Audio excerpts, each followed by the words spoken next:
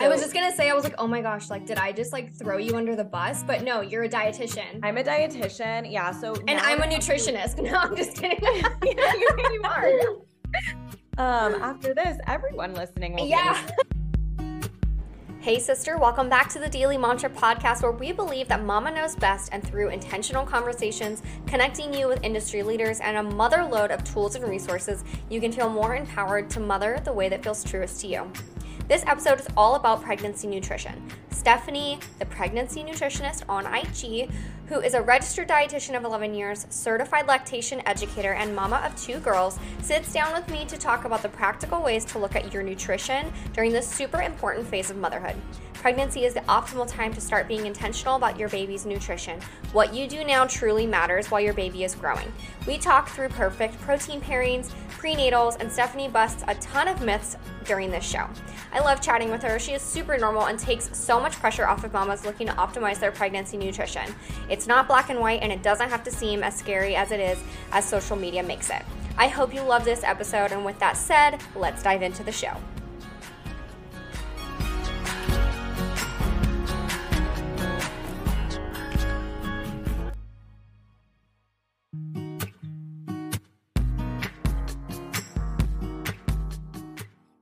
And today I have Stephanie, the pregnancy nutritionist, on Instagram here to answer all of our questions about all things pregnancy nutrition. I feel like a lot of topics are floating around on social media right now about myths and do's and don'ts. It can be very overwhelming for mamas that are expecting. So I'm so excited to have you here, Stephanie, to introduce yourself and tell us a little bit about how you got started, specifically working with the pregnancy population, and then we're going to dive into a bunch of questions that were submitted from my community. Absolutely. Thanks so much for having me. I'm so happy to chat with you. So, I got started specifically working with pregnant women actually during my second pregnancy. When I became pregnant the first time, as a dietitian, I'm really aware of when healthcare providers bring up the topic of nutrition. And it was really lacking in my own healthcare system when I was pregnant the first time. But being that it is my background, I felt confident that like I could get through my pregnancy feeling confident and feeling good and feeling pretty, knowledgeable on what I needed to include in my diet and what was important. And then a bunch of my friends were also getting pregnant and asking me a bunch of questions because they got such, a lack of education in Right. their own healthcare experience. And so it kind of got me thinking like, wow, like I'm someone who has this knowledge, like all of, majority of people don't. So how are they going to get this education if we're not seeing it, from our healthcare system? So that's Right. sort of what sparked like this particular population. It was also like a very pertinent time in my life. So I was really, passionate about like helping other people to really feel good and feel confident in their nutrition, given it's such a pivotal stage of your life. I mean, you're setting up your future baby for their health success, in their life. And so that's sort of what sparked this passion in starting this business. Absolutely. And can I just ask, just for my own lack of knowledge, what is the difference between a nutritionist and a dietitian? Great question.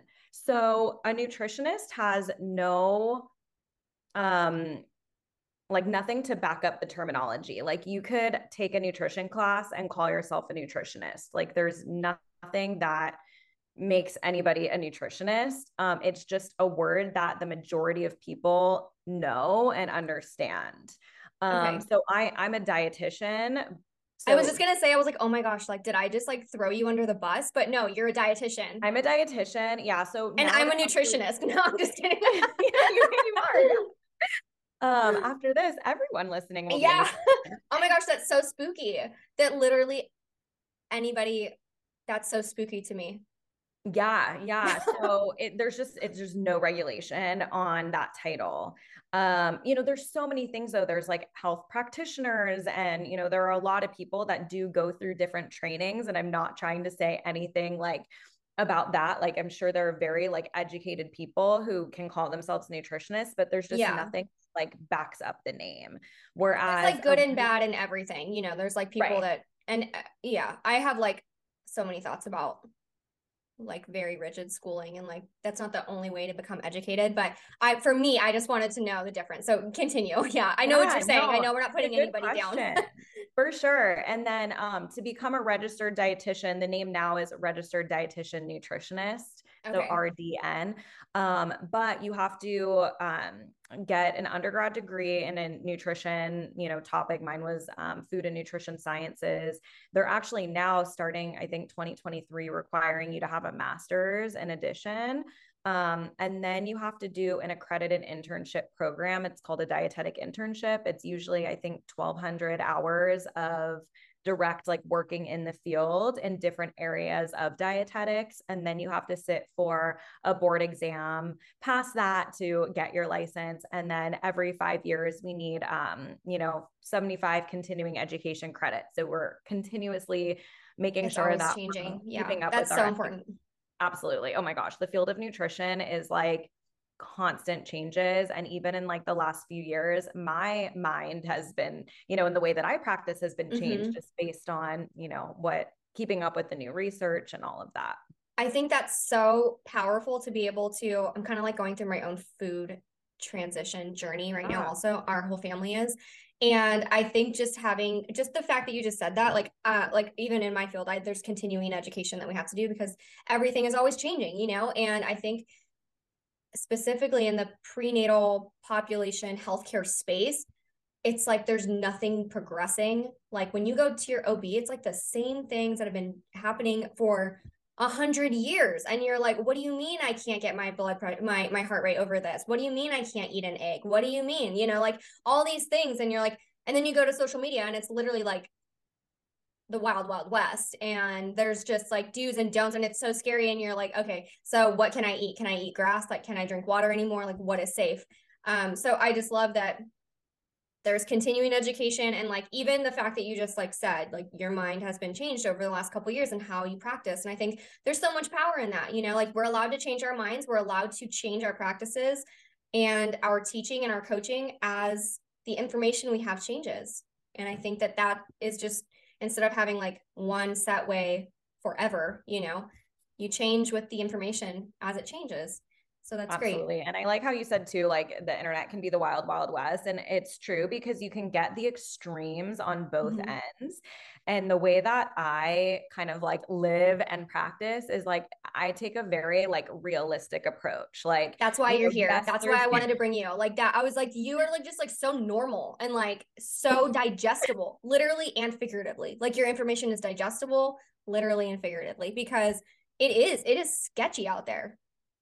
It's yeah, sketchy. it's scary. It's a scary place to be. And especially when you're pregnant, especially for the first time, because you're in such a vulnerable place. You're Mm-hmm. so, just the unknowns is terrifying. And Mm-hmm. so, I try to, be more relatable and realistic for people on all spectrums. And I might not be everyone's cup of tea. There might be the extremes on either end, and that's great. But that's just to me not super realistic for everybody or for myself.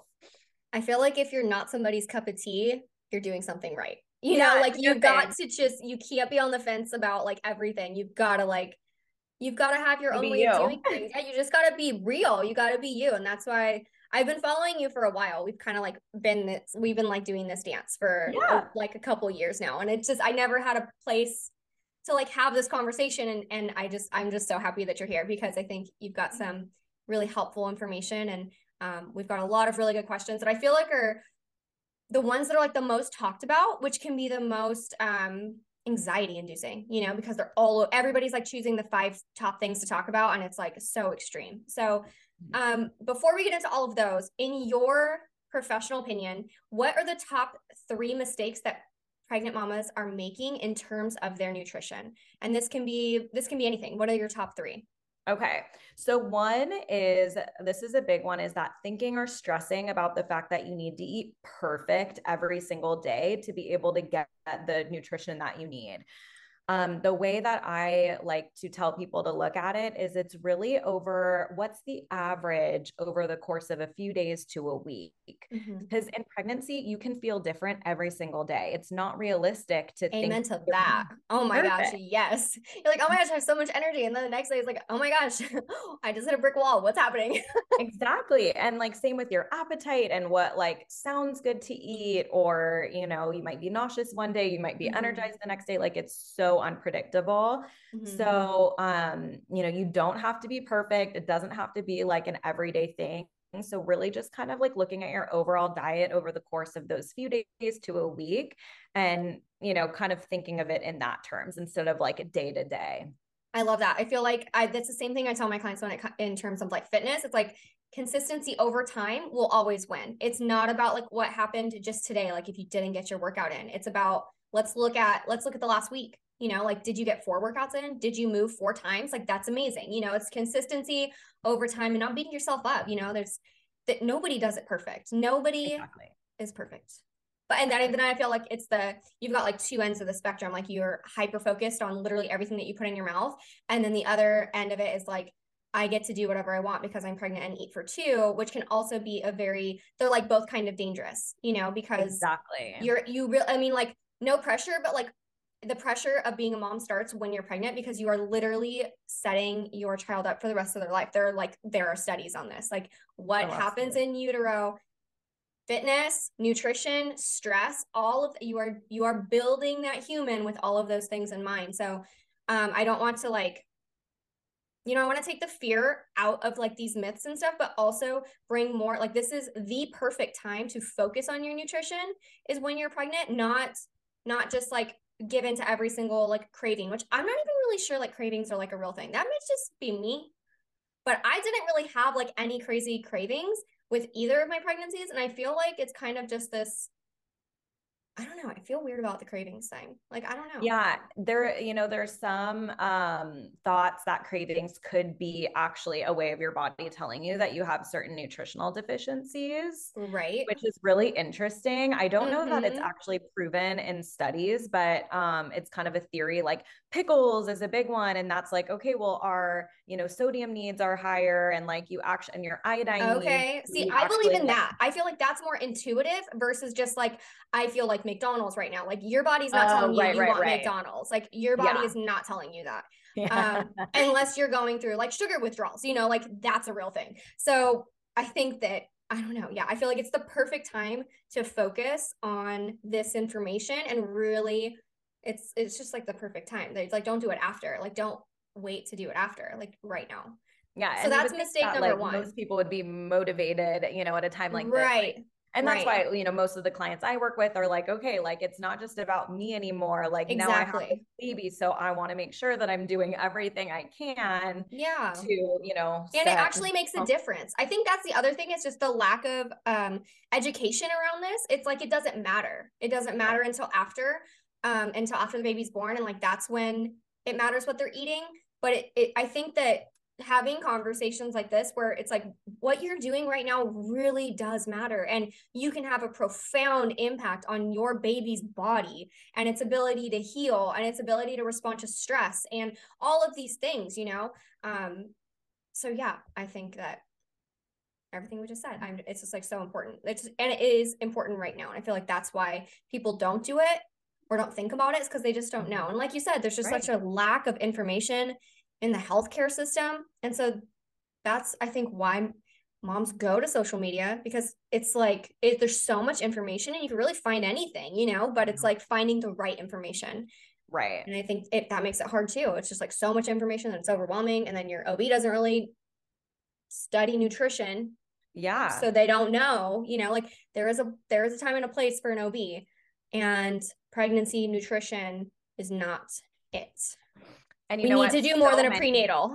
We Exactly. need to Well, do and more than a prenatal. that brings me into another common myth, because so many people tell me that their OB will just be like just take a prenatal and eat healthy and you're good. And it's like, okay, well, that's like so vague. What does that Yes. even mean? And also, like, this myth is really thinking that like your prenatal provides everything you need, which it doesn't. Is that myth Prenatal, number two? that's myth Is that number the two. biggest? Yes. Okay.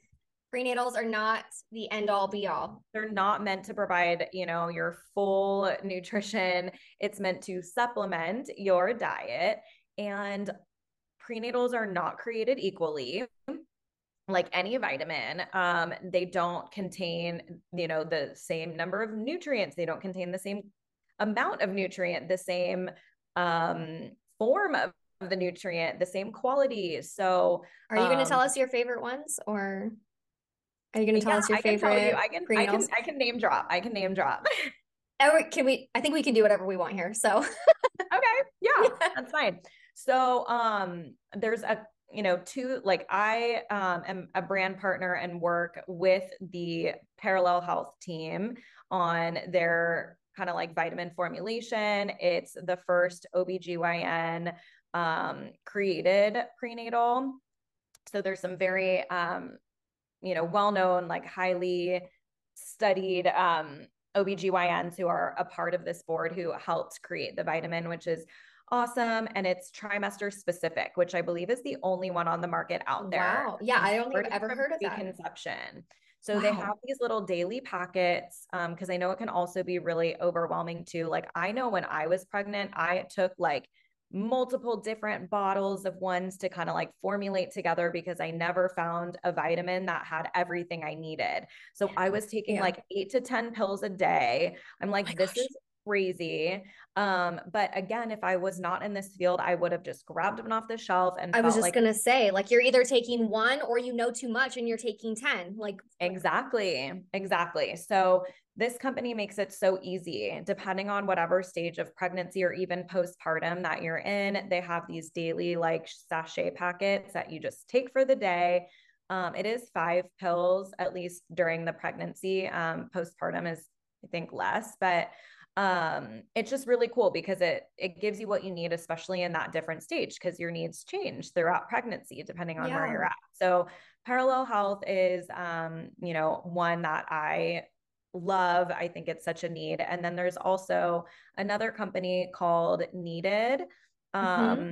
I actually which had the is, founder on my Instagram years ago at this point when they first came out, like when they oh, were no way. so brand new. Yeah. Yeah. I know exactly who you're talking about. Okay, yeah. So they're also a great one. What I like about them is they have a protein powder, which is what they're it's like a vitamin in a protein powder setting. So for a lot of people who are nauseous and Oh, yeah. can't take prenatals, if they can just take the scoop of the protein, that's the vitamin as well, and they can mix that into a smoothie or whatever and get it in that way. So that can be like great, especially for the harder times. There's also Full Well and Seeking Health, which I like. They do have a lot of vitamins, but then they also don't have like certain vitamins in that vitamin pack. So then you need extra. Like Okay. they don't have iron, which not everybody needs iron as a supplement, but if you do, then that's adding extra pills. So those ones, it's just taking a lot, and not everybody can do that. Hmm. Okay. So I take Ritual. Okay. What are your thoughts? I take the postnatal right now, and it was the only one that didn't make me feel nauseous on like an A empty lot of people stomach. say that about Yeah, Ritual. I was taking like I had to take a prenatal. I don't know. It was like one that my doctor actually like prescribed that I had to go like pick up because I wasn't taking one. First pregnancy, I was just flying by the seat of my pants. Totally. And Yeah. my OB was like, "Here, I'll just put an order in for you." And I went and picked it up at Walmart, and I was like, "This is awful, and I want to throw up every time I take this with or without food or like whatever." And so I went to Ritual, and it was the only one that I could take because I had tried other ones after that. I bought that one from the doctor, Mhm. and oh my gosh, I like for me, I'm like kind of all over the place. Like when I take my vitamins now, I'm much more regular in the morning. But like before, it was like, okay, can I do this? Before I've eaten anything or like whatever. And it was the only one that didn't make my stomach like really sick. And now I take the postnatal, but like, give me your thoughts. I feel like I see people talking a lot of shit on Ritual on social media, but then I also like a lot of people love it. Right. Yeah. And you're not the first person who have said that it's like the easiest for you to tolerate. I've heard that often. Yeah. The thing about Ritual is, at least during pregnancy, I'm not as familiar with their postpartum one, but it only contains 12 vitamins. So it's not like the full spectrum. So again, it's kind of going to depend on like what your particular diet is like. Again, your Mm-hmm. supplement is meant to supplement. So Right. sort of like an insurance policy. Some people feel more comfortable like getting more of what they need in case they can't, be eating, but Yeah. it also depends on what you can tolerate too. I think another big thing to consider is like consistency. Like if you Mm-hmm. can take that vitamin every single day and are consistent with it, that's going to be better than trying to take 8 vitamins every day, but Right. you only get it in once a week. And then Mm-hmm. so it's like a total individual thing. And I feel like just you saying that takes the pressure off. Like you just took the pressure off of being like, oh shit, like I'm not taking one of the vitamins that she said, and it's like chiming in, let's talk rituals. More specific, ritual pre and postnatal vitamins. I've been taking ritual vitamins for over 4 years. You guys know I have a code for you. It's TrueLove20 to save you 20% off to try them out for yourself. It was the only prenatal I could take on an empty stomach that didn't make me feel nauseous, and it's the postnatal I've been taking since delivering my youngest. Why I love Ritual is that they have traceable ingredients. They're all non-GMO, third-party tested, vegan, and nothing artificial. Their subscriptions are easy to start and easy to cancel, and their team of scientists and nutritional experts are on a mission to turn your new healthy habit into a ritual. Shipping is always free. You can control your delivery date, cancel anytime, and there's a money-back guarantee. I love Ritual. I know you guys will too. Now let's get back to the show. Just thanks for being you, because that's Aw. like what moms need, that's just like what moms need. And I am taking more than just like the postnatal, because like you said, I know that it's not a full spectrum, and their take on that is like we do what most people are like the highest deficiency in versus everything that you may not need. Like my pee doesn't turn super yellow when I take it, so it's like not a heavy amount, but also like I use all of my supplement brands as supplements, like bridging the gap between what I Exactly. am getting and what I'm not getting. I don't expect a pill to Be the end outwork all be all. Yeah. what Like, like whatever I'm not eating or whatever I am eating. Like that's the thing is like, and I think that's another thing to keep in mind is like, I think a lot of people, especially in the, well, I mean, like not everybody, right? Because I think the people that are in the wellness space are like want to be healthy. They're not always looking for a quick fix, but I feel like so much of the fitness industry is a quick fix. And it's like you can't outwork a really bad diet. You can't out supplement a really bad diet. It's so important what you put in your body. And that's going to make the biggest impact, like you said, over time, consistency over time versus, you know, having the highest quality and just like screwing up everything else outside of that. So, absolutely. well, thanks for sharing those. Okay. So that's top two. What's our third one? Okay.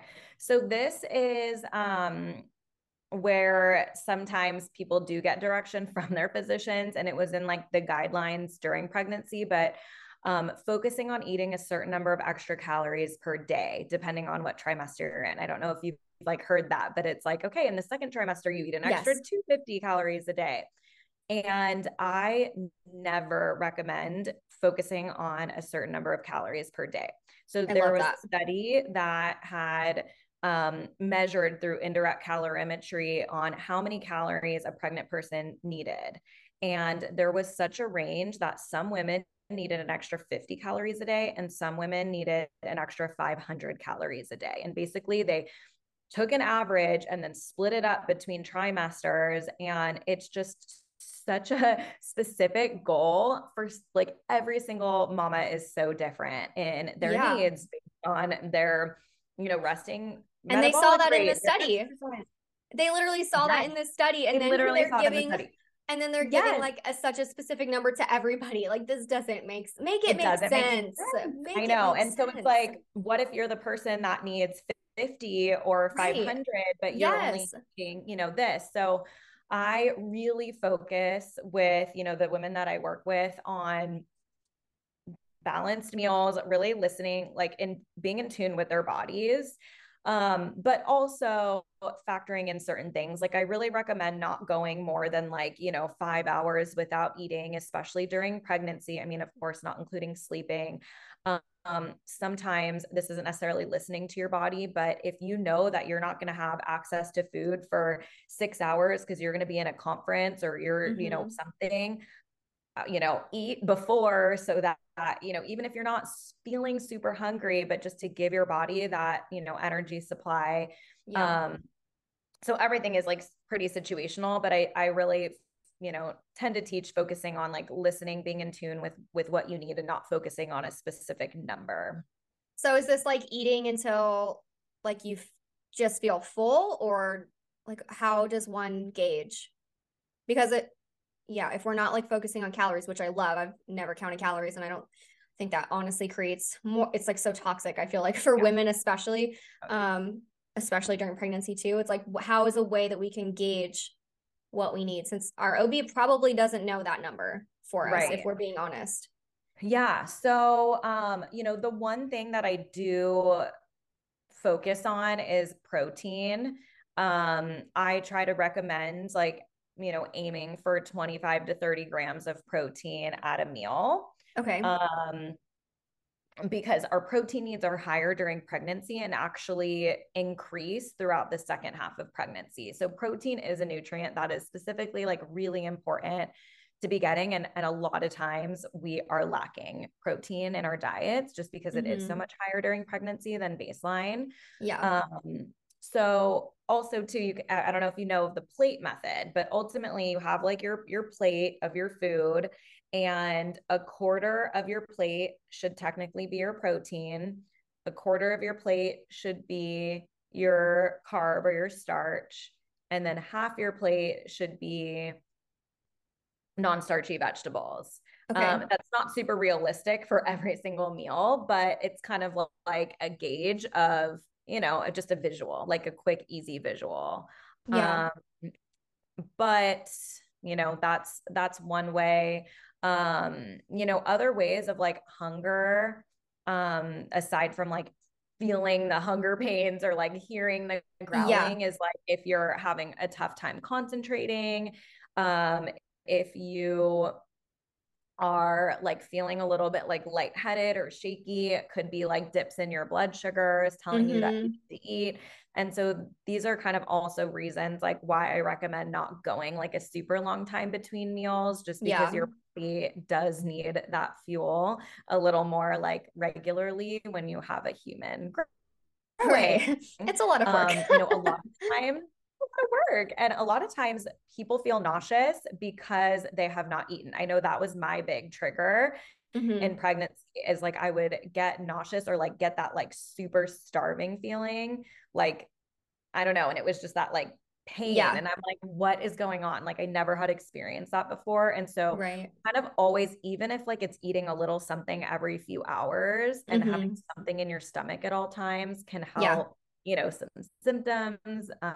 Do we need, I guess that kind of like goes along with what you were just saying. Like, do we need to eat for two? Like, what, break this down. Like, what is this?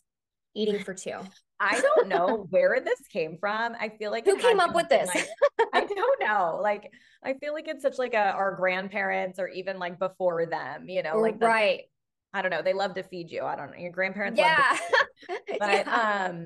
it's actually in reality more like eating for 1.2 when you break it all down. So it is Okay. not Yeah. two, you don't need double the amount. Um, your nutrient requirements are higher. And so in a sense, it's like, okay, you do need to be eating, more, but it's not necessarily more volume, it's more nutrient density. How much protein should we be eating during pregnancy? Does this change by trimester? And what are your three favorite sources, or maybe like three favorite protein pairings? Like what's a perfect protein meal for pregnant Okay. mama? Yeah, great question. So, everyone is really going to be different in terms of how much protein they need, because as much as I hate to like generalize by your body size or body weight, it kind of does come down to that because there's different calculations based on your pre-pregnancy weight, but as a general kind of rule of thumb, most of the time I see women need anywhere from like 80 to 120 grams of protein per day. Okay. But your pregnancy needs do change throughout pregnancy. They increase in the second half of your pregnancy as you're getting closer towards birth and, then needing to recover. So I kind of like to break it down and focus on that like 25 to 30 grams of protein per meal and maybe like 10 to 15 grams per snack. Okay. Just it's a little more digestible for Yeah. No, you yeah. understand Well, in I that think 80 way. grams of protein and like 80 to 100, I'm like, oh my gosh, like that feels overwhelming. But when you break it up like that, it does make it more digestible. I keep saying that digestible is like one of my favorite ways to like describe really good like information, but it like really applies here. That's great. I mean, Digesting. that's the goal. So thank you. Yeah. But so for example, like one of my favorite pregnancy proteins is going to be salmon. I think if Oh, everybody it's my could eat favorite. salmon multiple Yeah. times a week, they are good on so many different levels. It's so nutrient dense. It has your omega-3 fats for brain development. It has iodine. It has like a whole slew of nutrients that are like so important. So if you could eat salmon, I would say about like 6 ounces is kind of a lot, but is like a great portion size for And like pregnancy. how many times a week? Because I feel like we're scared of fish. Are we scared of fish? Okay. Okay. So great question. So ideally, we want to focus on low mercury fish as often as possible in pregnancy, obviously, because mercury can be, toxic to a baby's brain. Um, at the same time, their fish has a high content of selenium, which actually kind of like it like protects the brain from mercury. So, Why aren't we told this information? exactly. Uh, But salmon's a low mercury fish. And if you eat this 2 to 3 times a week, you're that's nice. golden in terms of Okay. the omega-3 content that is required for pregnancy. You've literally just blown my mind.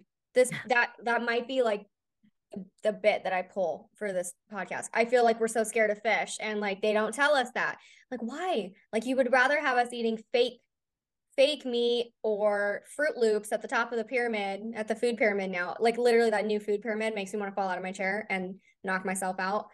But thank you for telling us that. We just started adding in fish last July because I was vegan for 5 years and I just felt, and I can't even really explain it, but like I just felt like intuitively like we need to start eating seafood again. And my husband was like, why? I'm like, I don't know. I feel like we just need to do it. And so we did it. It was really hard for me mentally and emotionally because I've been vegan for so long. And I was like, Yeah. it's like this whole food is so weird. Food is like so deeply emotional. Totally. But like we've been eating a lot of fish, and it's like he's like, but the mercury and because of this. And it's just like so I mean, like, yeah. Yeah. And so like a Just lot of health no. professionals are like, okay, but like the benefits fully outweigh the risk because, at least like salmon and fish are so high in omega-3 acids, which are so protective for your body, anti-inflammatory, brain development, especially for in utero and Mm-hmm. children under the age of 2 when their brains are growing so quickly and rapidly. And so especially if you are focusing on low mercury fish, like the benefit, like yeah, I feel it's like there's such more sketchy food out there. Like literally anything in a bag or anything in a box at the grocery store is more sketchy than a fish, like a wild caught salmon that has mm, potentially mercury. Like I feel like there's so many other things that people are ingesting or spraying into the air or cleaning their house with that is more harmful than eating a salmon, in my opinion. In my nutritionist opinion. Which carries no weight, but you know what I'm nobody saying. knows. Nobody knows it. Yeah. Um, So okay. great. So salmon is great. Two more sources. Two of your top faves. My other top favorites, well, eggs are like also, in my We opinion, just a started pregnancy adding in eggs superfood. too. Yay. Okay, great. Eggs are Amazing. amazing. Yeah, eggs are amazing. And ideally, if you can focus on like pasture raised, there is going to be more nutritional component, just because the chickens or the hens have more like sun exposure. So there's actually going to Yeah. be more like vitamin D in the egg yolk, which is just like so Yeah. fascinating. So eggs are great. Just for reference, about 2 eggs provide about 14 grams of protein. So I would have oftentimes, guessed like, so much more. I would have guessed I so much know, more.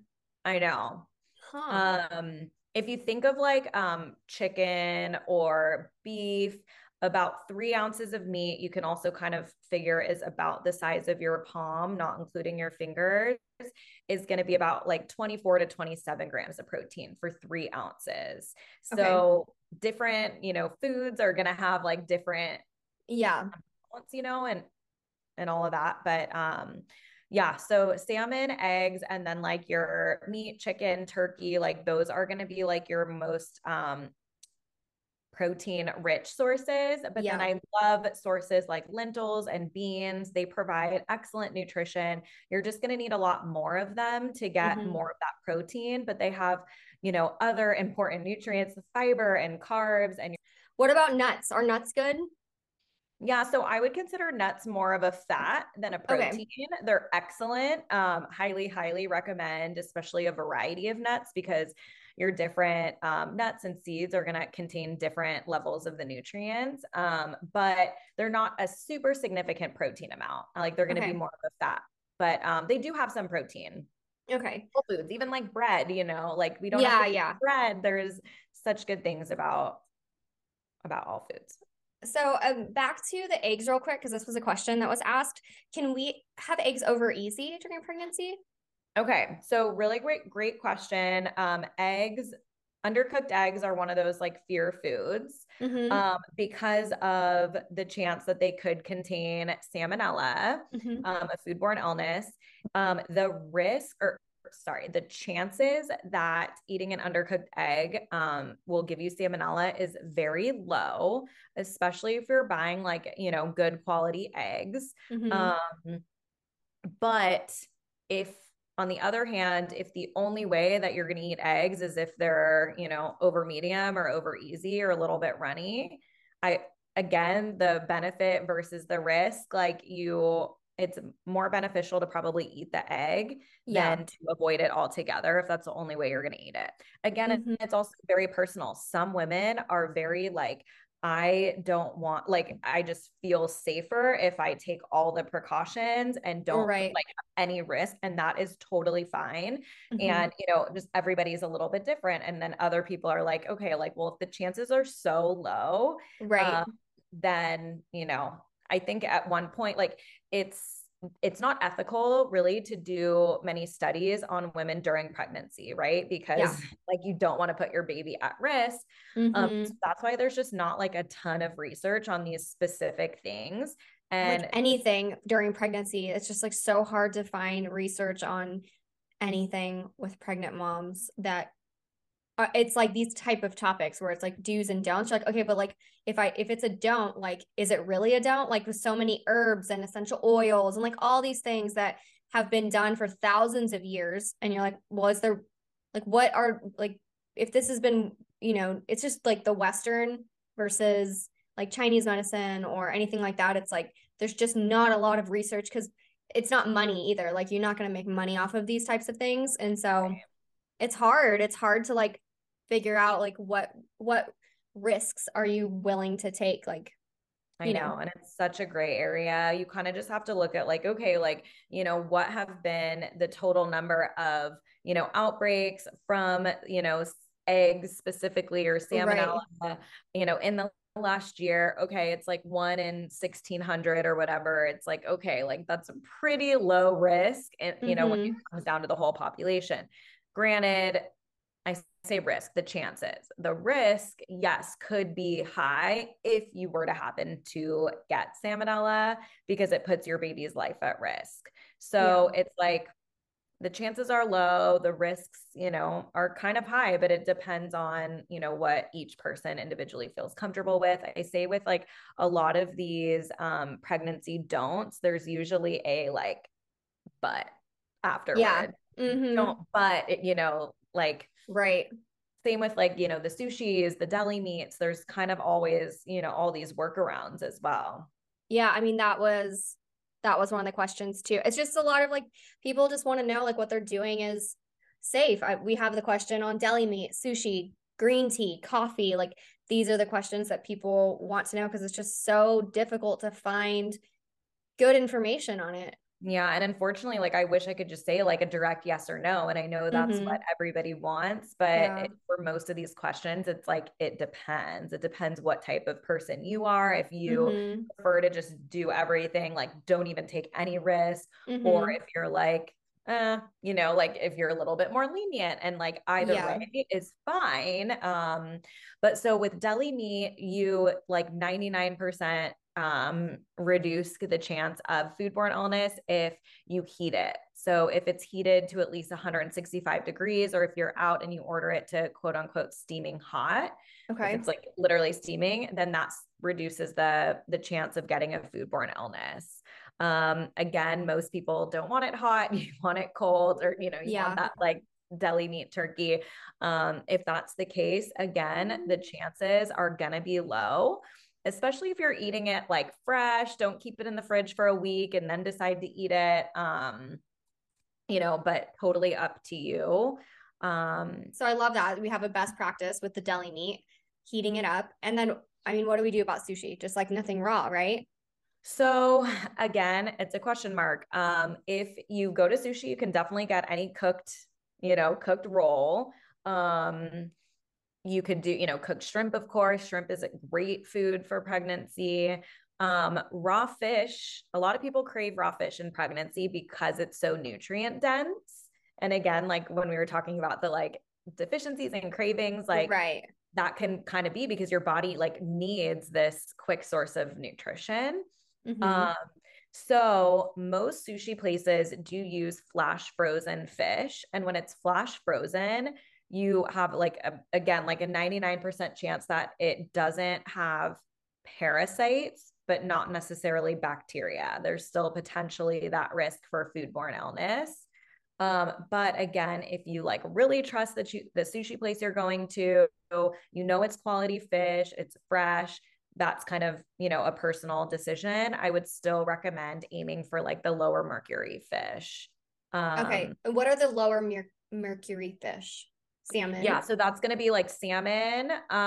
It will be shrimp, trout, herring, and then with tuna, Mm, the majority of the tunas are gonna like be kind of moderate. okay. This is not sushi related, but if you do like tuna salad or get like any, canned tuna or whatever, you want to look for skipjack or the tuna light, Okay. because those are going to be lower in mercury than like albacore. Interesting. Okay. Super helpful. And then in terms of tea, coffee, caffeine, what are best practices then? Because I know like I drink coffee during my pregnancies. I just didn't go crazy. I Yeah. just like a coffee. Yeah. So the current guidelines are keeping caffeine intake to under 200 milligrams a day. And so that's about 16 ounces of like drip coffee. Okay. What So about like for an espresso? I have no idea, but like that's what I do. espressos. I would Probably have to just be like look a shot, 2 shots. probably about 2 shots. I think one shot of espresso is maybe like 75 milligrams of caffeine. Okay. That's still doable. So yeah, yeah. And then teas are going to be even lower than that, like typically under 50 milligrams. And then of course there's decaf, which are Yeah. going to have a slight amount of caffeine, but pretty minimal. Do you have any tips or best practices on nutrition with gestational diabetes? Yeah. So, the biggest thing is balancing your meals and snacks. Like anytime you eat any food with carbohydrate, even if it's fruit, pair it with a protein and or a fat. This will help with your blood sugar like control, regulation. The it's going to be so person dependent to really understand like how much of, carbs you are able to tolerate best, Mm-hmm. and the different carbs, like, some people are fine tolerating like rice and their blood sugars can stay controlled, and then others it like spikes them and they have a harder time coming back down. But food pairing is going to be a big one. And then a lot of times you need like to control your morning blood sugars, you actually need to have like a bedtime snack. So that's tends to be a new practice for a lot of people. They're not like Mm-hmm. used to eating after dinner or before bed. Um, Right. but it's pretty common that women with gestational diabetes will need to start eating a bedtime snack to help with that morning blood sugar. Can you just give us like maybe like 2 examples of what a food pairing would look like? So if I'm eating a piece of toast, what needs to go with a piece of toast? Or if I'm Absolutely. eating an apple, what do So I need to go with an apple? Yes. So a perfect breakfast would literally be like avocado toast with an egg. So you have your egg Yeah. is protein, your Uh-huh. avocado is your fat, and your toast is your carb. Well, that's It's like a extremely perfectly balanced. easy. Yeah, that's Yeah, so easy. exactly. And then if you're having an apple, I would say pair that maybe with like cottage cheese or a string cheese, or if you're eating cheese, or you can have nuts with it, or um, a favorite pregnancy snack of mine was like, not for you, but like those chomps beef sticks. Oh yeah. Just because they're easy to pack in like a diaper bag, have it on the go, Right. like an easy protein to add with a fruit that you could just like take on the go if you are a busy mom and, need something quick to grab. Perfect. And then let's go to what is something you wish more pregnant mamas knew about their nutrition? Yeah, so really that's like a hard question, surprisingly. Yeah. But one thing that I wish more people realized or maybe wanted to realize is the fact that you can feel good throughout pregnancy. Like you don't have to live with symptoms or, you know, feel a certain way just because it's common. And I feel like it's so normal for everyone to think pregnancy is just like a time that you feel shitty, like Yeah. obviously for the best reason possible, but it really like doesn't have to be that way. Like you can have energy, you don't have to like feel nauseous. I know that some people, because of their symptoms, end up then like spiraling and feeling so bad because they can't be getting in the nutrition that they thought they were going to or wanted to, Right. just because they feel so bad or like can't tolerate it. And of course, like there's definitely time and place for medications, and like not all of it can be controlled, but with certain strategies, certain ways of eating, certain ways Mm-hmm. of being proactive can actually help you feel so much better so that you like don't have to just like go these 9+ months like feeling like crap. Right. It's like yeah, it's so frustrating, I'm sure, but like just knowing that there's people out there that can help you versus like you just end up feeling shitty for 9 months and just like throwing in the towel like there's nothing I can do, when in reality a lot of the time eating a certain way and having resources, right? I feel like they're not really like handed or given to moms when they become pregnant or even postpartum. They just like don't know where to start, and that information is not just readily available at the OB's office, but just conversations like this, knowing that there is tools and there are people that want to help. And yeah, you just don't have to like throw in the towel just because you feel nauseous. Like there's probably something you could be doing with your nutrition to better support fluctuations and nausea and feeling certain ways with different symptoms. So that's super helpful. I would like to switch to more of like postnatal. You work with postnatal mamas also. Yeah.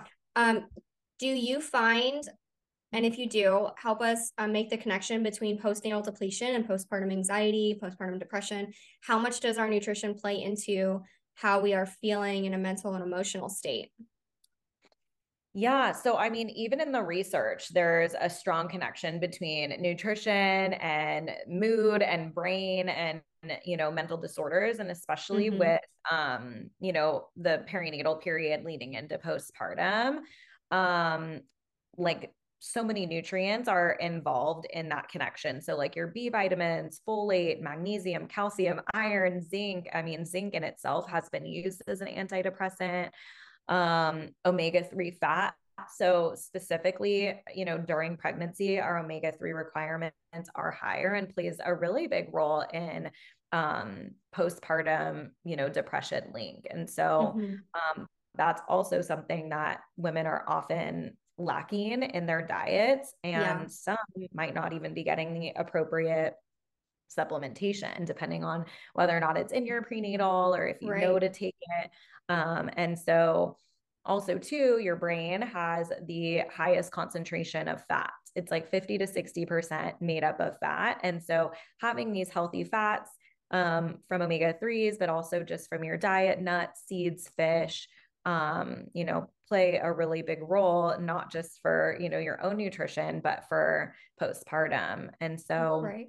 So literally your nutrition can help combat postnatal anxiety and depression and help improve mood.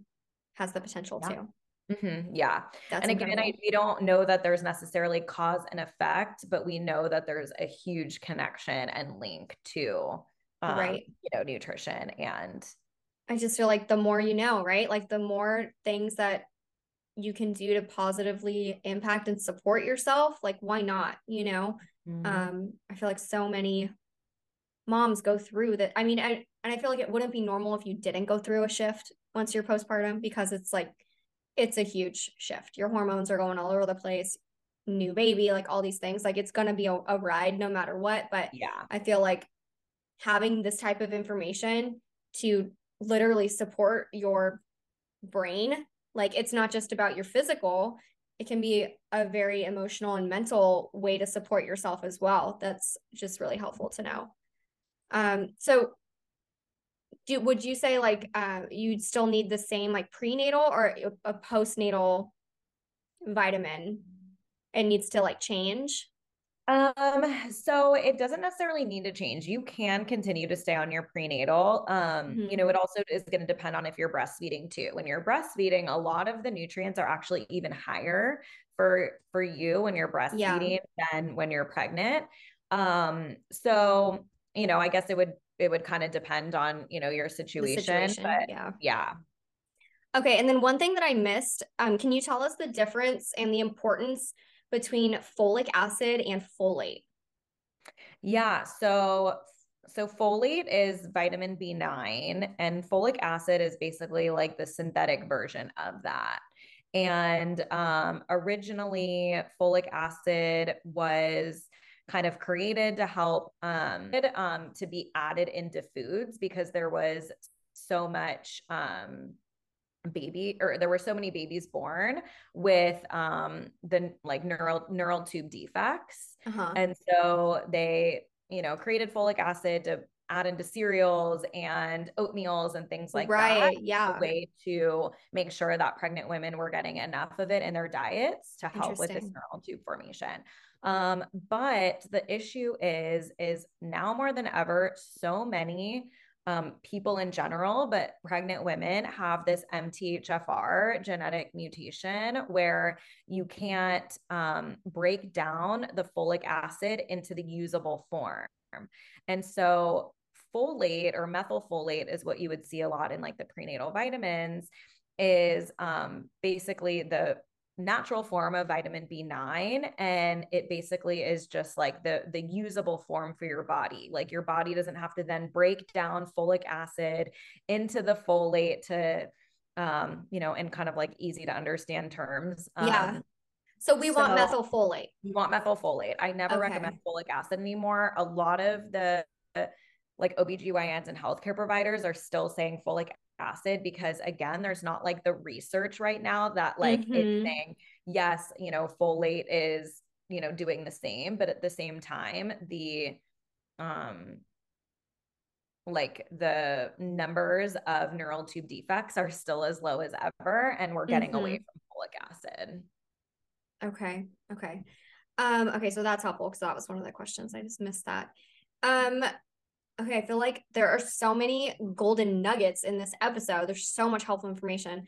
Um, I have two questions that I ask every guest that comes on. Okay. And the first one is, what is the piece of advice you would give to yourself as a first-time mom from you today? So, the mom you are today, what would you tell yourself back when you were a first-time mom? One piece of advice. Well, one thing is, never say never. There were totally Yes. times where I was like, oh my gosh, when I'm a mom, like I'm never going to do that. And of course, like now that is totally what I do. Aren't we Um, the perfect parents before we have kids? oh, exactly. Yes. Yes. But the other thing too, and for better or for worse, like realizing that everything is just a phase. The hard times, you realize like, okay, like this too will pass. And looking back, I remember like the newborn phase, was so hard. And, Mm-hmm. there was like the witching hours and the no sleeping. And then I look back and I was like, oh, okay, like that lasted about 2 weeks. But when you're living in it, it feels like a lifetime and it feels like you're Mm-hmm. never going to like see the light or, at the end of Yeah. And so, everything is truly just a phase. I don't know how many moms I have on this podcast that literally say that. And I feel like that is just perspective is just such a gift. Like once you get out of it, you can look back on that and be like, oh, it was such a short period. You don't even, and I feel like for me anyways, I feel like there's so many things that are painted in such a negative way, like the witching hour. Like that sounds terrible, but it's like, gosh, I don't want to, like the 4-month regression, like the sleep regression, when really your baby is developing and they're going through this mental leap, which is incredible and things that you want, and it's like that's hard on a little tiny baby that's never been in the world before. But it's like the 4-month sleep regression and the witching hour and like all these like negative things that just like feed into the stress, of like that it is. And instead of, and when you're in it, it's like when you're in the thick of it, it's hard. And I have that now with my 4-year-old, and even like with dad being away for work right now, it's like she's feeling that stresses and she's acting out the way that a 4-year-old does. And right now it feels like this has been the longest 2 weeks of my life, but it's like I'll be able to look back on this and be like, I got to spend 2 weeks with my girls, just me and them, and it's like being able to just like have that perspective. But yeah, I love that. True. But it's hard. It is hard. And then as a mom now, what is your mantra to get you through like those hard phases or seasons? And a mantra is just like a mantra, but mom style. Yeah. So I guess, I don't know. Well, okay. I mean, this isn't my own words because I took this from someone, I can't remember if it was like Dr. Becky or I don't know, mom psychologist, because of course I need all of them on a daily basis. But sure do. When there's meltdowns and it's chaos, and I'm sure you can relate to this right now too, but I take a step back and really remember that it's because they're having a hard time, not because they're trying to give me a hard time. And that different perspective just really like helps me have more patience and, I don't know, just like be more the mom that I want to be when I realize that, instead of just like thinking they're out to get me. Yeah. Oh my gosh. That way.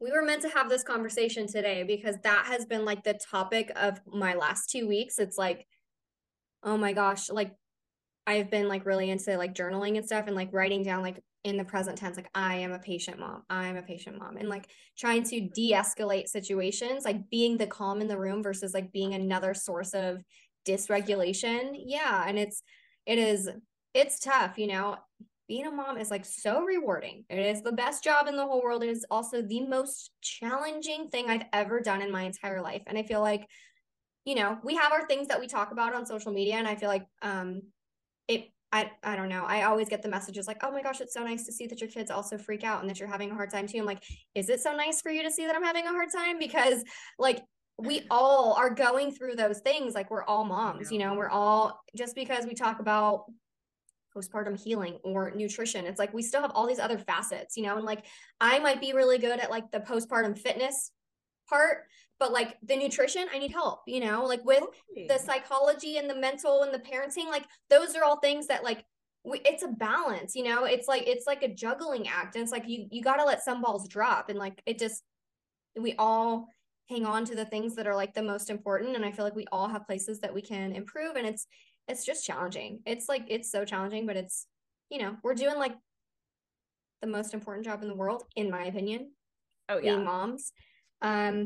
So yeah, thanks for sharing that, because I feel like a lot of moms will really resonate with that, and I specifically do right now. So it was really nice to hear. But yeah, they're not trying to give us a hard time. They're having a hard time, and that kind of shifts it. It makes it a little bit easier to be more gentle and to have more patience, because your 4-year-old's not out to ruin your life, which it can feel like sometimes. Yeah. Even like the 2-year-old. Yeah. Like, I mean, I was going through a phase that the 2-year-old would literally have like she's such a great kid. Like, it's so funny. I don't know if like your two mine have polar opposite personalities. But it's like cool, the 2 girls and just like how different they are. But she's been a pretty easy kid to raise versus my 4-year-old.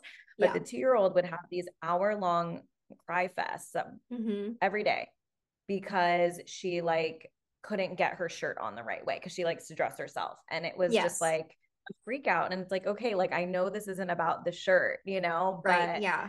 but it's hard to listen to. And as a mom, you want Yeah. to like shut it down, but you can't, like, you have to let them write it out. And Just then want you to need to shut it be there to down. like support them through it. And it's like, Yeah. it's so exhausting. It's just like, it's mental, it's emotional, like, on Why are us these dang when kids so triggering for so me? Like triggering, so triggering. And it's like, so why? Like, where triggering. does that come from? It's not them. It's like actually not them. It's also like made this like shift towards like working the inner Yeah. child, like why am I freaking out that my kid's freaking out? Like, I don't know.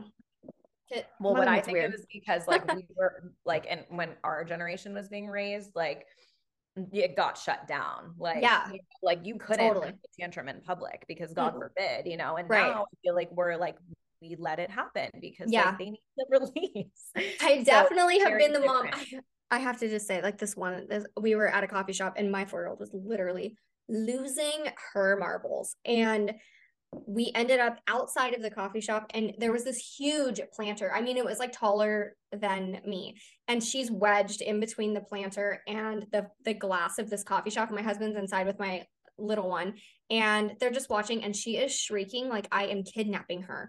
And I'm sitting on the floor and I'm just like, we are going to get through this together and I'm here when you are ready. But it was like, you'd never see that back in the day. It was like, we need to go home. Like, you get your butt in the car right now. Like, we're going home. Yeah, And now it's like, changing. We have new information now. And I think that exactly. our generation is doing a lot to kind of break those cycles and unwind a lot of the things that, were parented in us, and not to like, nothing wrong with that. They're doing the best they could with the information that they had. But yeah, But it does add a whole other stress layer on us because now we have to work through like our own our shit. past and Yeah, our own shit. Exactly. seriously. And trying to figure out how to not fuck up our kids for their Right. future because we don't want them all in therapy like we all need to be. Right. So I'm like, it's like, if you go to therapy, I don't want mom to be the center of your conversation. I do yeah, not want to be that, which I know I've got some unwinding too. I've got no problem saying I'm sorry because yeah. I'm not Oh, perfect. same. Yeah, But I feel like, yeah, we're doing our part. I know. I know. Well, Stephanie, thank you so much for having this conversation and kind of going nutrition and parenting and motherhood and all the I things. loved it. It was really, really nice talking to you. And I feel like this is going to be a really popular episode because you've got so many nuggets of information that are just so helpful. And we're just like dispelling all the myths and just taking the pressure off of nutrition during pregnancy and just giving you the real deal. And where can where can people find you and what are you currently offering? And just pimp yourself out here for a sec. So you can find me on Instagram at pregnancy_nutritionist. And I am currently working on creating a course for how to manage your symptoms and get through pregnancy like a mother, the mother that you are, feel Yeah. good. Um, and again, just kind of like easy to digest information on how to navigate certain symptoms as you come up. I've lately been focusing now working with clients one-on-one in my bump method is a signature program, which kind of like along the lines of what we had talked about a little bit, but which helps women kind of ditch guilt and obsession around food to bring more balance, dissect and redirect current habits that could be contributing towards their obsession with food, to make confident choices that serve them rather than distract. And so, I yeah. love that. That's incredible. I will be adding all of your info to the show notes. Is it available for purchase or when will that launch? I'm working on it now. Again, like I've had recently taken like a step back from like client work because of my kids. Like I'm like full stay-at-home mom mode. And so I was like, I feel like I need to put a little more attention to like being the mom that I want to be. So I am working on that course now. I'm hoping it'll launch in the spring. Okay. But in the meantime, I'm available in DMs or to chat. I also do occasionally work with clients one-on-one. Mm-hmm. Just depending on what their needs are. So that's Okay. for right now. And stay tuned for the symptom course. Perfect. Thank you so much for being here. It was a pleasure, and I loved chatting with you. And I know we're probably going to do something together in the future. I can feel it in my bones. So great to be here. Thank you.